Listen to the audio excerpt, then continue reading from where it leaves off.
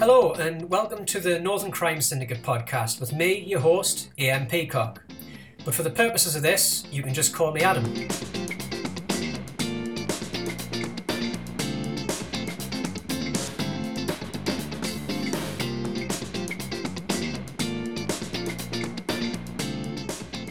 Sir Robert Scragg is the co-host on today's Northern Crime Syndicate podcast. Robert is the author of the Porter and Styles series. More on that later on in the after show. I know he has 3 books out, but he's always working on something, so I assume he's got about 7 or 8 planned. We'll soon see. And if you're a fan of Robert Scragg, as much as I am, then you can pick up copies of his books at Forum Books, who we produce this show in conjunction with. Forum Books are an independent bookstore based in Corbridge, and now more than ever, such stores need our support. So please do visit their website or there in person, pick up some copies of some books. Today's guest on the Northern Crime Syndicate podcast is Nikki Mackay. She is a writer and a bookworm. She studied performing arts at the Brit School. It turned out she wasn't very good at acting, her words not mine, but quite liked writing scripts. She then went on to take a BA in English Literature and Drama. She later won a full scholarship for an MA in Journalism. Her first 2 novels, I, Witness and The Lies We Tell, feature private investigator Madison Atterley. Found Her is her first digital-only release and is a standalone psychological thriller. She's currently working on a book based on an unsolved serial killer case due out in paperback in December. And she's also a co-host of a true crime podcast, Crime Girl Gang. A lot to unpick there, and I'm really looking forward to getting into that. But first of all, Nikki, just let me thank you for coming on the podcast today. Oh, it's a pleasure, thank you. It's so weird to hear everything condensed like that and sort of like, oh yeah, done all that this year. And my publication date for Loaded, which is the book based on the true crime, has actually now been moved to May. Okay. COVID 2020. That's interesting. So we'll start at the end then, rather than the beginning, just for a moment, because I know a number of people have had the books kind of pushed back, and some have kind of kept the same. And because I know that the kind of the digital stuff has been selling well during lockdown, as you might imagine. So how do you feel about that being pushed back, and the kind of the reasons behind that and stuff? I'm cool with it. I have another digital release as well, which was going to come out in February and still will come out in February. So it's all with the same publisher, but 2 of those are so I'm with Orion, and the digital ones are with their new digital imprint Dash. So I've got those at my NJ McKay book. So there'll be another one of those which is written and done and dusted out in February. And then my next physical book, which is Loaded, which is the true crime one, will come out in May. And to be honest, I've still got 1 book left in that contract to write, so it's breathing space for me. So I was quite relieved. Yeah. To it's out all right.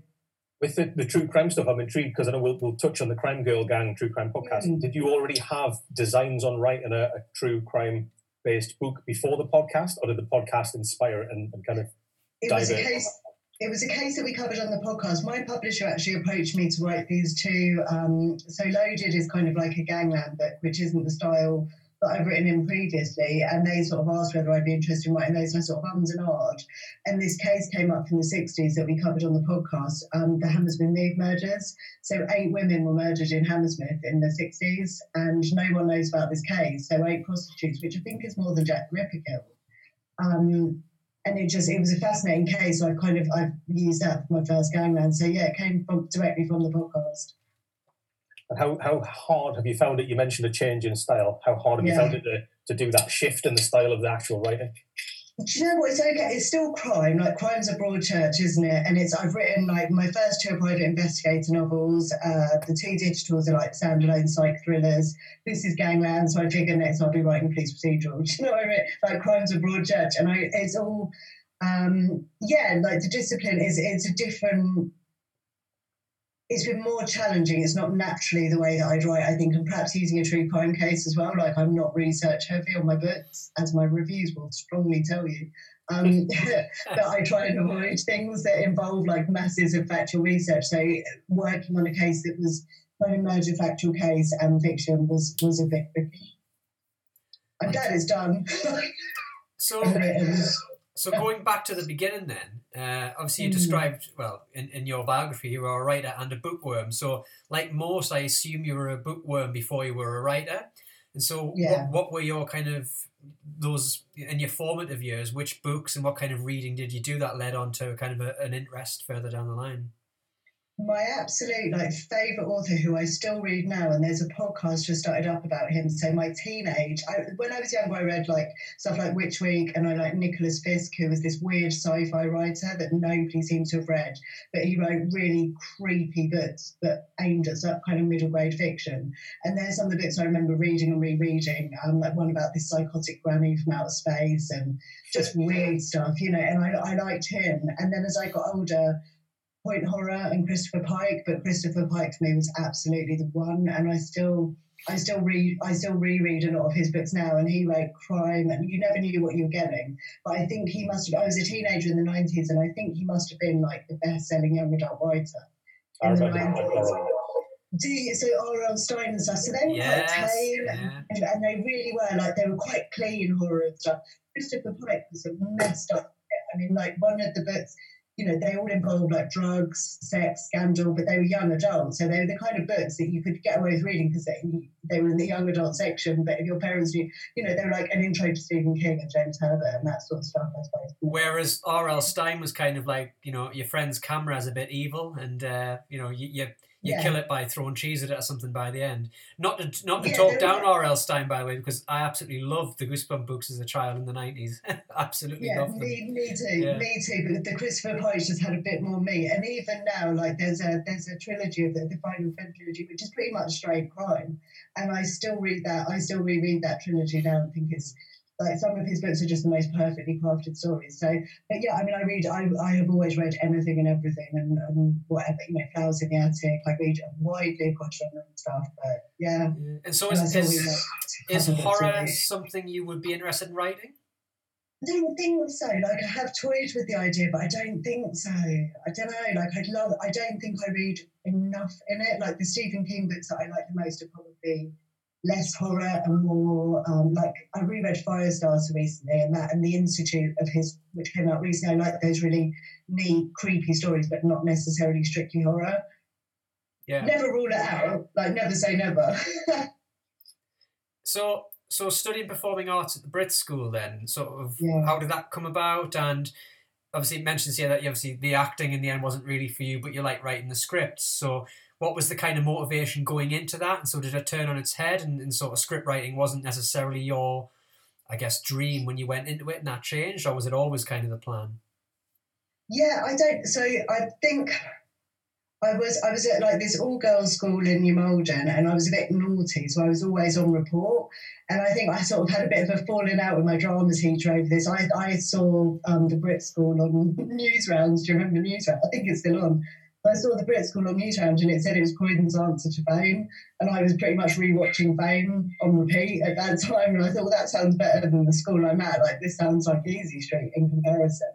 And I went for the audition and stuff, and I was into sort of drama and dance at school, and honestly, I think I just thought it'd be easier, and actually you get to the Brit School and it's 9 to 5 every flipping day, and then you've got rehearsals afterwards, you've got to do all your normal subjects, and then on top of it you've got all this performing arts. But it's a fantastic environment. It's a great school, and it's the only non-fee paying performing arts school in the country, I think. I'm intrigued as well. When you first went there, obviously had aspirations of being on the screen. Then was there a particular role or a particular actress that you looked at the time and thought, that's the kind of role I want to play? Oh, do you know what? I don't know. Again, it was just, I think it always just boils back down to, I like plays, I like films, I like books, I just like story. But I think somewhere in the muddle of that, I'd sort of got into my head, I did quite a few plays at my previous school, and I got into my head that might be something you could do for a job that meant you wouldn't have to sit in an office all day, which I just couldn't see myself doing. And me working in an office is absolute proof that I should never, ever be doing that for the good of everybody who works in offices. So I guess I thought that maybe I'd end up on the stage or whatever, but I liked the writing aspect of it. I liked devising. And I guess that's what I left with, that's what I enjoyed doing most. Mm. But yeah, scripts, never rule out scripts. I mean, I think that's like a harder gig than just normal publishing. Though I don't know, maybe you guys might know, but I think that's a hard gig, isn't it? Script writing. Well, I've never ventured into it, but I know that, if we look at sort of Trevor Wood in the Northern Crime Syndicate, he was writing plays and stuff before he was writing novels, I guess. Oh wow! And has had stuff touring around, but I've written the odd radio drama, mainly for uni myself, and then I was a teacher for a while and taught a bit of radio drama. So that kind of script work was, and I've done some recordings around that, but I've never ventured any further than that, really. I don't know about you, Rob. I'm busy giving it a crack, actually, because I'm kind of in between books and about to do some edits, but I've done about 25 minutes worth of a feature film that I quite playing around with, but I've really had to concentrate on it because of the different structure. Different discipline. Yeah, absolutely. And it's all dialogue, and you're quite sparing with the kind of the scene headers to kind of set the scene. So I found myself really having to kind of think, as opposed to writing crime fiction. I almost slip into autopilot. I think when you read crime, you just kind of know, don't you? And when it's going well, like I don't know about you guys, but when a book's going well, it just sort of writes itself on and on the next chapter.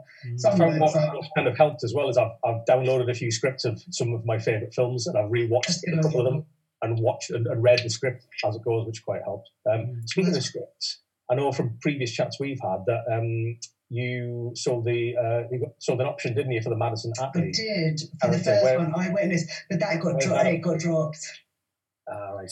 It got dropped, which I think is pretty standard for these things, isn't it? And it's probably like the most exciting thing that's happened in writing. And it was written by Rowan Barsley, who writes the Late Night Hollyoaks, which I don't know why, but I love that so much. Like I was just like the Hollyoaks, like not the 6 o'clock Hollyoaks, like the naughty ones you get after dark. I was like, we're like a match made in heaven. But yeah, it didn't go anywhere. The option got dropped, which was a shame. I must admit, I'm loving this conversation. Growing up in the 90s, talking Goosebump books and R.L. Stein, News Round, and then Hollyoaks. It's like a trip through memory lane for me, really. So it's like a 90s bingo card, isn't it? Yeah, we'll be on to Live and Kicking next. But so that kind of like that literature type thread seems to, from a quite young age there, you've kind of ran with that. Obviously, you did the BA in English Literature and Drama, and then the kind of the MA in Journalism. So that first novel, Eyewitness, so was that kind of your first foray into writing, or had you done stuff before that? How did that come about? It was the first. So I went to university a bit later. I went at 20. I left home at 18, but I didn't for various reasons. Like at university, just wasn't on the cards for me. And then a couple of sort of like life things. I was like, actually, I really would like to go and study. And this really lovely guy who ran the drama course at Kingston University, like I think either took pity on me or just got sick of being hassled for a place on his course.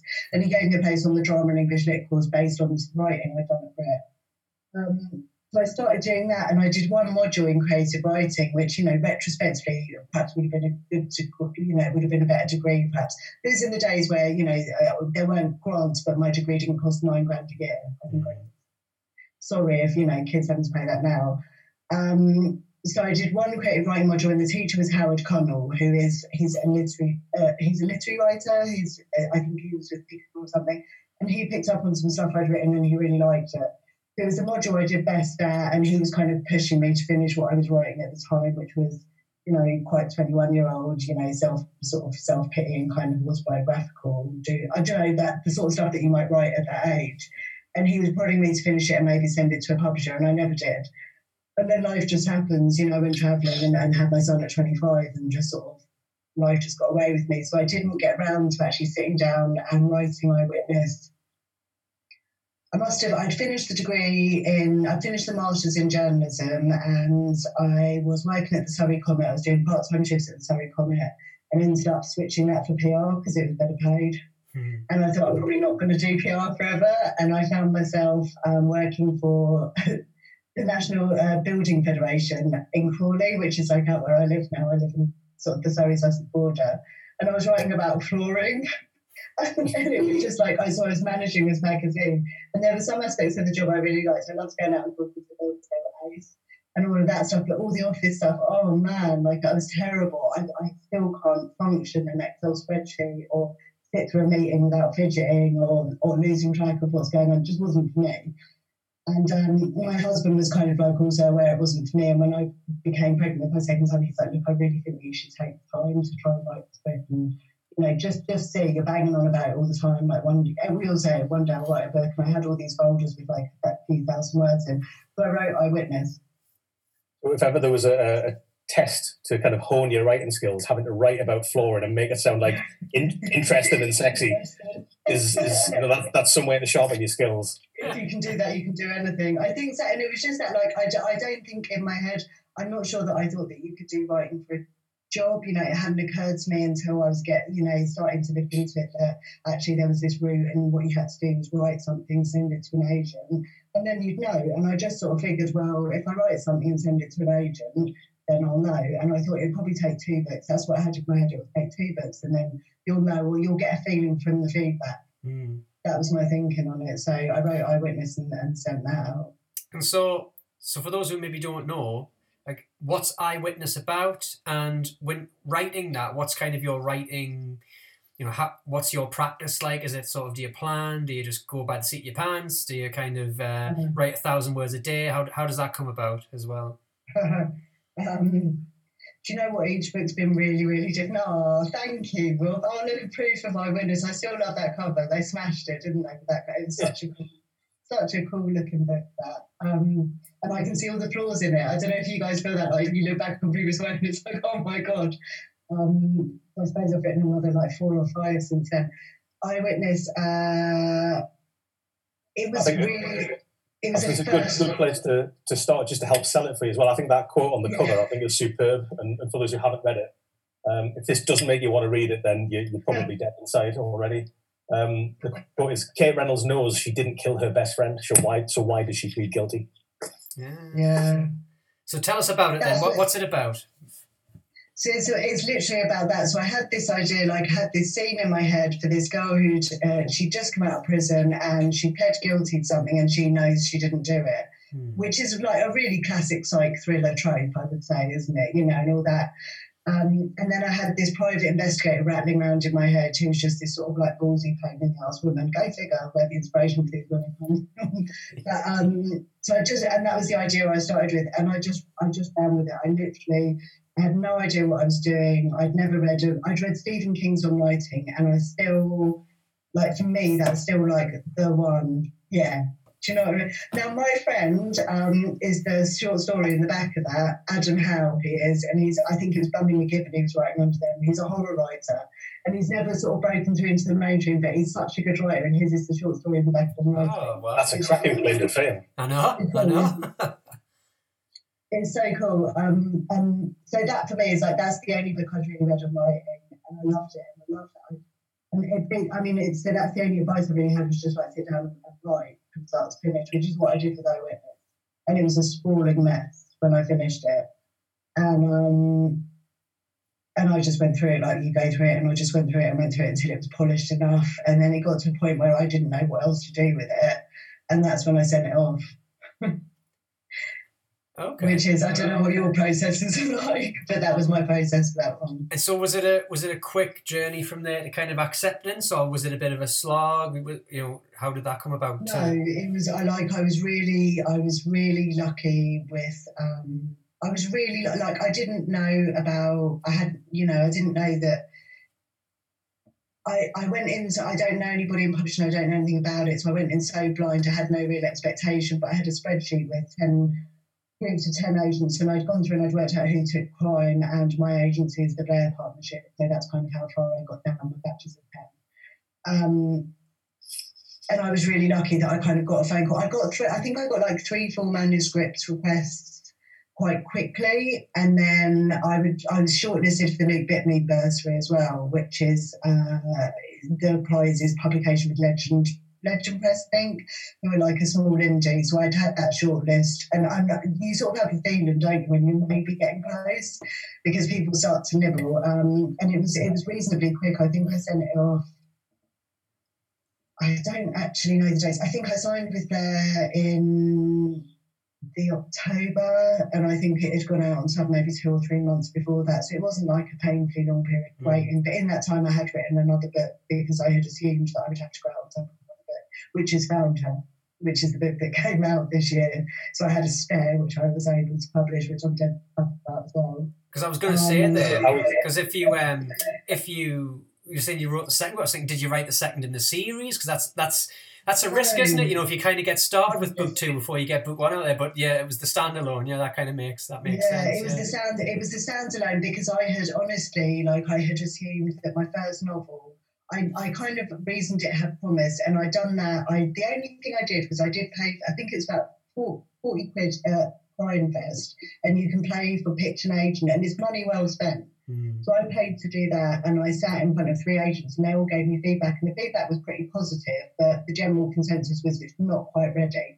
So I was expecting to get that feedback broader. So I was like, I knew that I had promise, or that my writing had promise, or I could probably, and I asked outright, which I don't know whether you're meant or not. I just sort of said, is this a reasonable thing for me to consider doing for a living? And all 3 said yes, and definitely keep writing. So I figured at some point I'd break through, but that probably wasn't the book. And Found Her was much easier for me to write as well. Like I wrote that in an insanely short period of time while I had childcare for both my children, and I just had this few weeks period where I sat down and started that book, and it was finished, and it was a gift.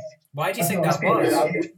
I was lucky enough to read an early copy of that one. Honestly, that is superb. That was one of the favourite books I read that year.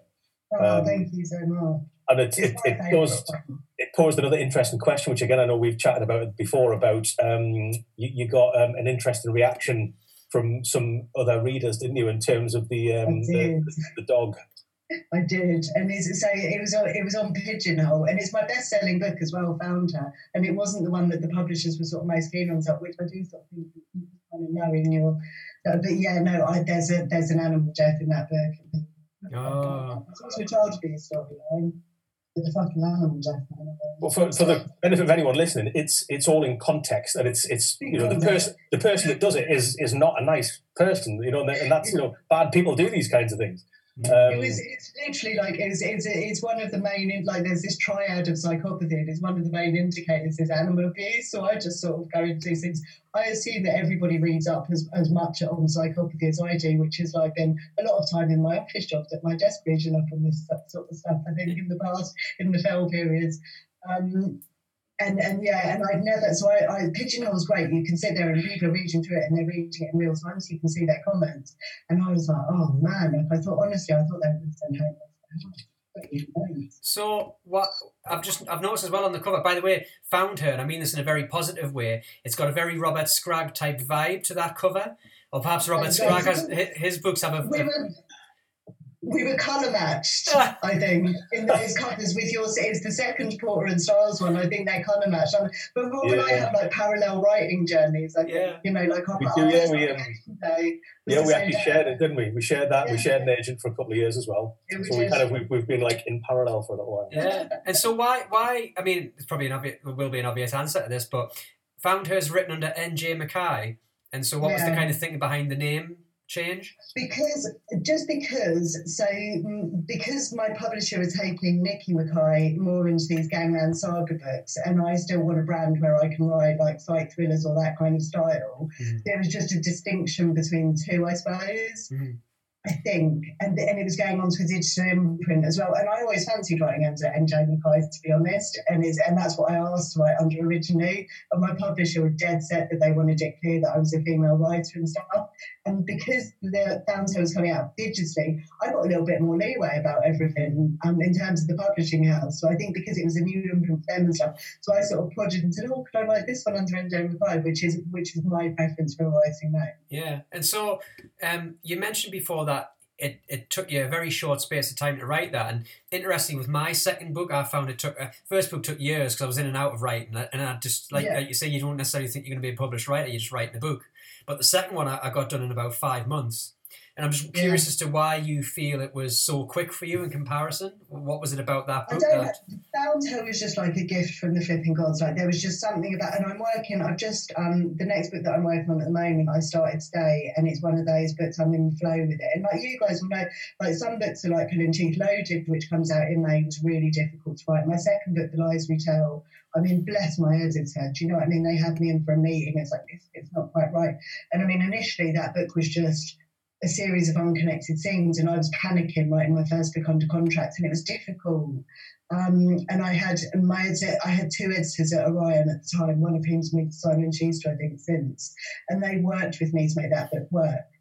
So that was really challenging to write. Loaded took for me took quite a long time, and I'm pretty quick, and I think it's just the way that I work in whatever I do. I think I'm a bit hyper, so things tend to get done quickly. But Loaded was really hard to write. The second saga is just my first after that's about done. The second Gangland book, and that was pretty tricky. But some books just come easy. Like I don't know why.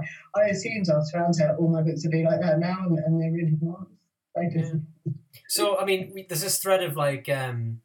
Obviously, you've talked a bit about kind of horror, the crime stuff, psychological thrillers, and obviously you got the true crime podcast. It sounds to me like it's almost like a Matt Veselovsky type. I don't know if you've read the 6 Stories series that he's written. I did. I loved that. Yeah, I did. And I haven't read the follow-up to it yet. Yeah, it seems like all those elements fit well in those books. And he's been on the show as well. And when we had him on, I just read Changeling, the 3rd book in that series.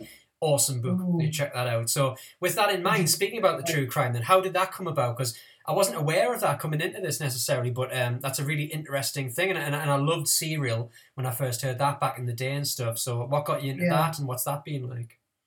The podcast. Yeah. So I do that with Victoria Selman and Elcroft, who Rob knows. And we were sort of brainstorming and trying to come up with, we wanted to do a podcast. We didn't want to do a podcast about writing. Well, I listened to loads of them, and I love the crime writing ones, and Two Crime Writers and Gilman's Daughters podcast and stuff.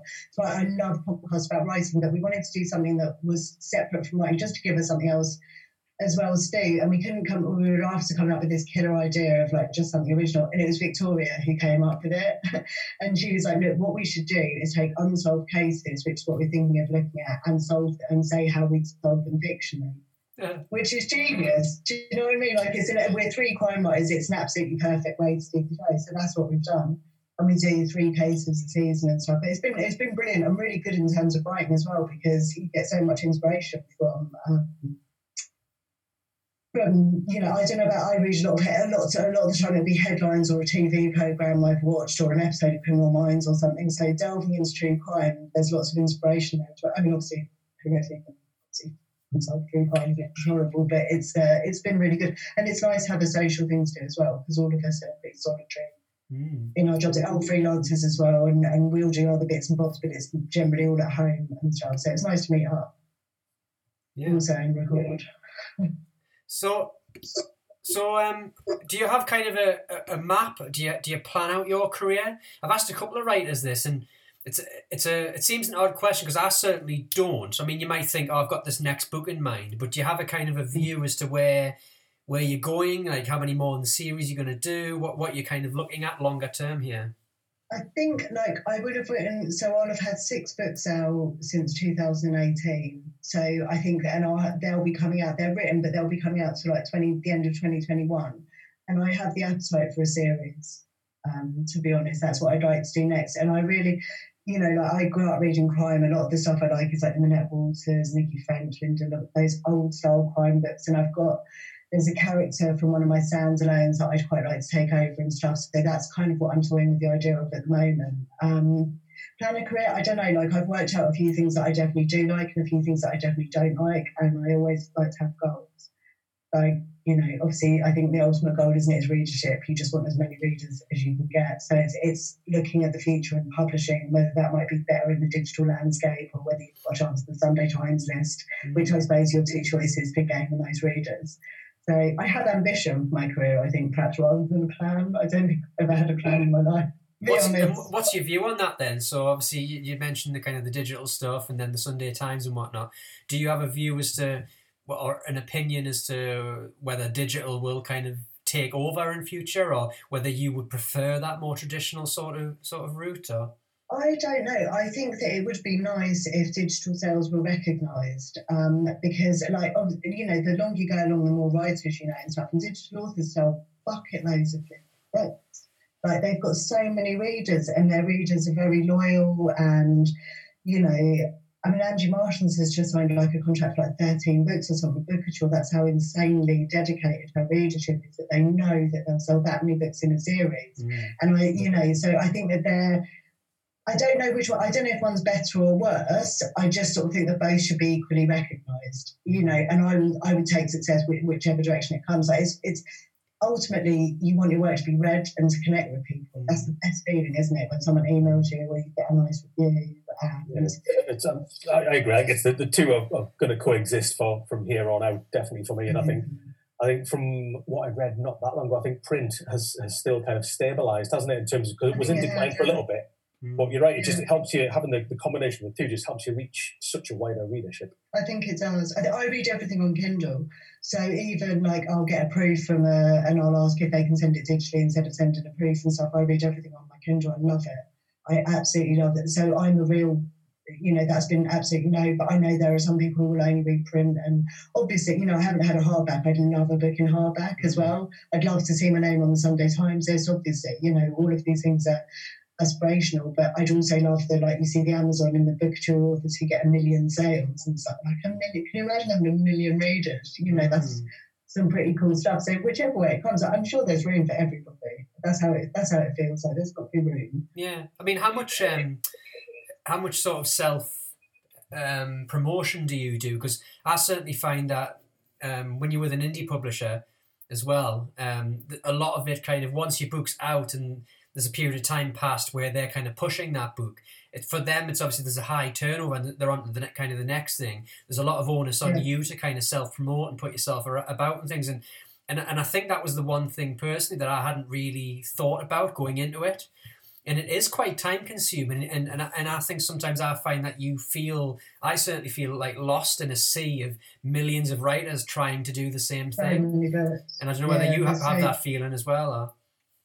Yeah, I mean, it's overwhelming, and it's a competitive industry and all of that sort of thing. But then I just, I think it's one of those industries where I think resilience is key as well, because you just don't know whether it's going to be the 10th. There are lots of authors. There are loads of people who get the sparkling debut and it's really, really successful from there on in.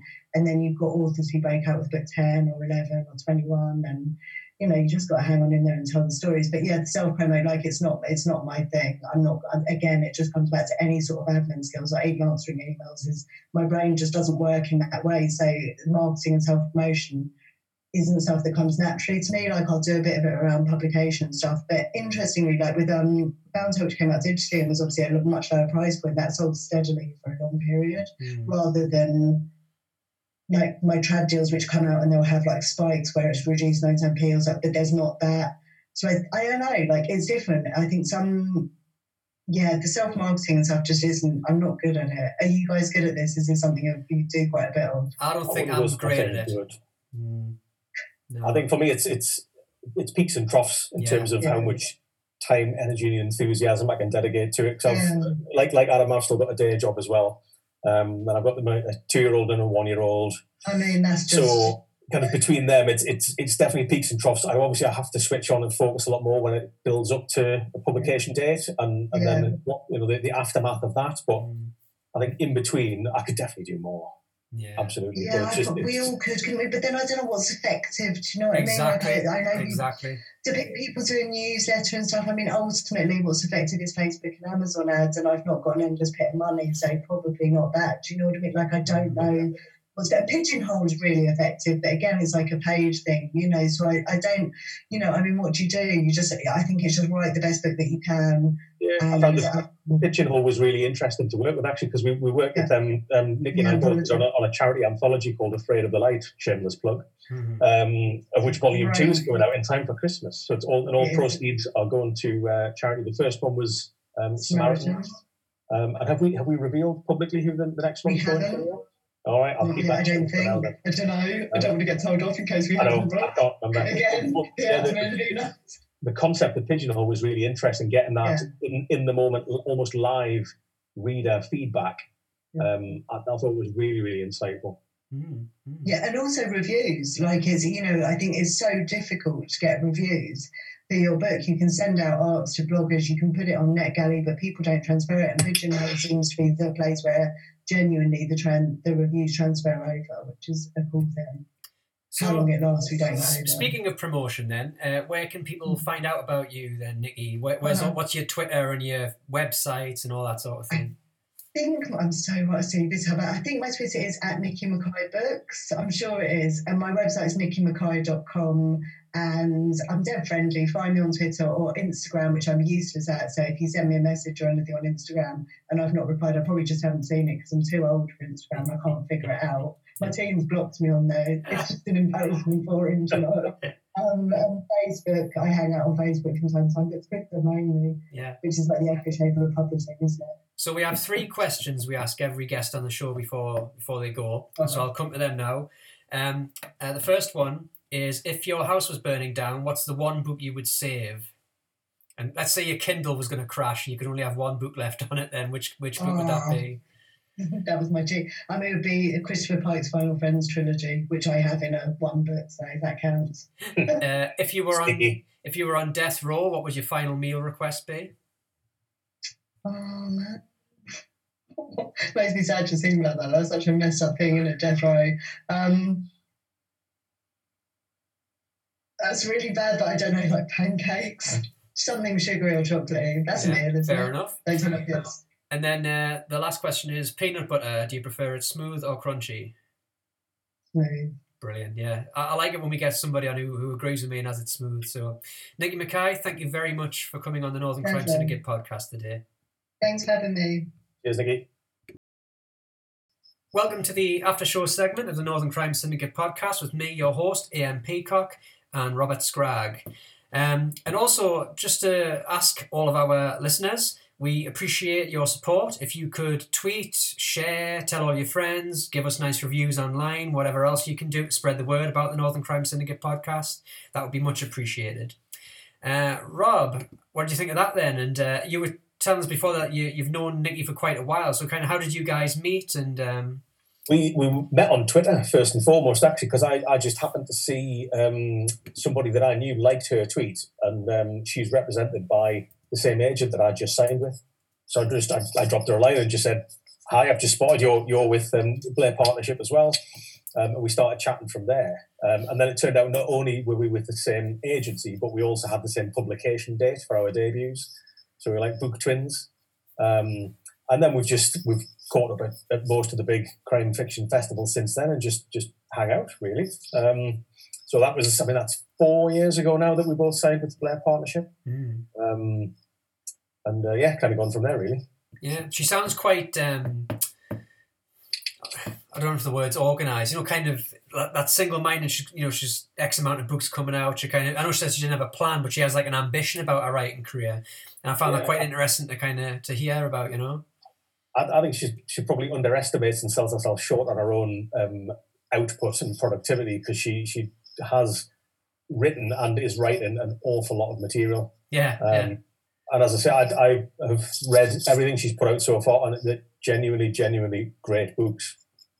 Where do people start then? Would you start with the series or the standalone, or is it? Would you just say it doesn't really matter? So if I was if I had my last $8.99 and I was in the shop trying to pick up one of her books, which would you recommend to start? If I could only go for one, I would probably go for Found Her. But that's if you only had $8.99 and weren't willing to shoplift the other two. But as we know, plenty of bookshops have buy one get one half price, so it would be rude not to get two, wouldn't it? Really. This is it, indeed. And the character she mentioned, Madison Attlee, the private detective, is again outstanding for me. Really, it's a great series so far, and I do hope she does more with her as well. Yeah. So, what about you then? What's happening? Because I'm sure every time I look online, you've kind of signed a contract for X amount of new books, or you're writing something different. You've got these 10 full-time jobs and 8 kids, and I don't know how you fit anything in, but you lots of different things on the go. Just to further complicate, I'm doing a part-time degree as well. So in what? HR. Wow. That's what I do for my day job, Yeah. so it's kind of to supplement that. So no, I've delivered book 4, which is the last one on the current contract, and I've just started doing my edits for book 4, my copy and line edits. That one comes out 21st of January, and then beyond that we'll have to wait and see. I parted ways with my agent a couple of months back, so I'm currently out on submission. I've got a number of agents reading a standalone manuscript that I've sent out, so hoping to find someone who is as keen on that as I am. And I've got a few other ideas for my series. Should Alison and Busby be interested in continuing with that as well? So plenty of irons in the fire, and I still fancy finishing my movie script as well. Thought that's worth just as a bit of a. It's almost like a palate cleanser in between writing books. Yeah. And we were talking before a little bit about you know, whether you'll think next year some of the big crime writing festivals will be on.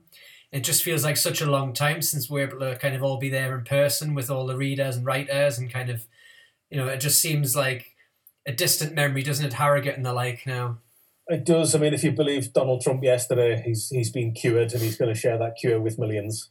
So who knows? But I think for me, I was gutted mostly when Newcastle was cancelled this year, because that's obviously my hometown festival. Yeah, indeed. That's one of the earlier festivals for next year. So I think that'll be a bit of a yardstick if that one can go ahead. And maybe even if things are a little bit more positive, it might just be a combination, like a hybrid. So smaller face-to-face attendance and then streamed live online as well. We might find that generally, you know, like it's kind of opened up the opportunity for people who can't get there in person to pay via video or whatever and sign up via Zoom, and you could watch it digitally or be there in person in future. So it, you know, out of this kind of difficult time, there may be some hope in that regard for people, because not everybody can have access to those things, can they, really? Yeah, definitely. Yeah. Definitely. So what you doing, and what else are you doing then? Because I've been watching a couple of TV shows and whatnot, keep myself busy in the evenings when I probably should be writing. And I don't know if you've seen Cobra Kai on Netflix, but it's absolutely fantastic. I am busy watching season 1. I'm 6 episodes in, I think. Are you enjoying it? I'm bouncing between so many different series at the moment. There's Cobra Kai. Yeah. I've just finished watching Criminal on Netflix. Yeah, that's on the list.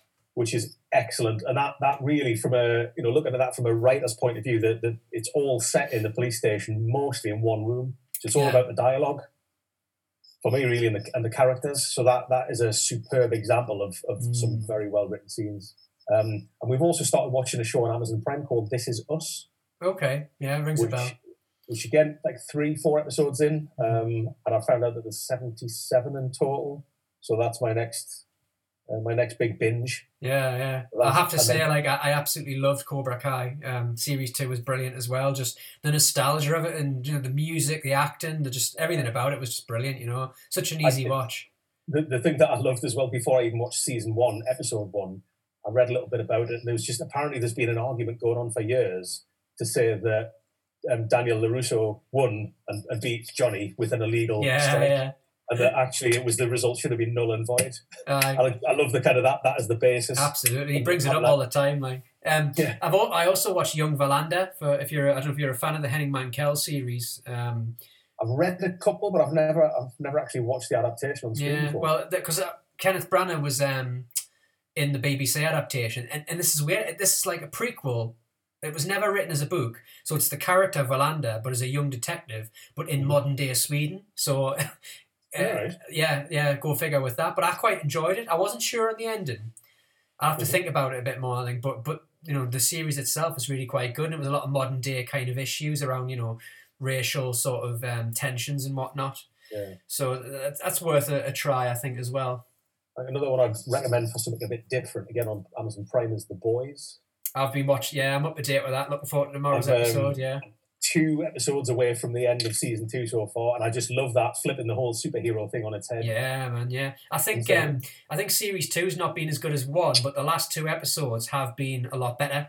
So I think, you know, where you're up to, I think it takes it up a notch in series 2, in my opinion. So hopefully it'll have a strong ending as well when it comes. But yeah, I enjoy that. Yeah, that's a great example. I think, you know, we were talking about this notion of high concept. What makes high concept when it comes to books, and that really kind of killer idea.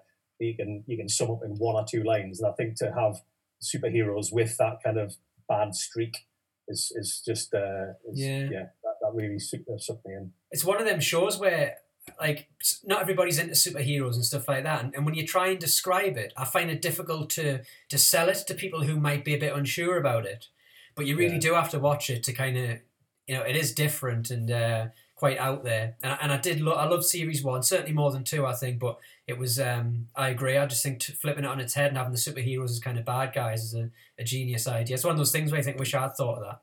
I didn't recognise the guy who plays Homelander. He was the lead guy in another series called Banshee as well. But I didn't recognise him with his kind of clean-cut image, dyed blonde hair and all that kind of stuff. Yeah, that's another very good series as well, actually. Banshee's on Prime. And Simon Pegg's in The Boys as well, but like a really small, not recurring role, isn't it? It's almost like he just liked the idea and said, I'll be in it for like a short amount of time. He must have had like a spare week in between Mission Impossible films and just thought, well, just sat twiddling my thumbs, I'll jump on this one. Oh, exactly.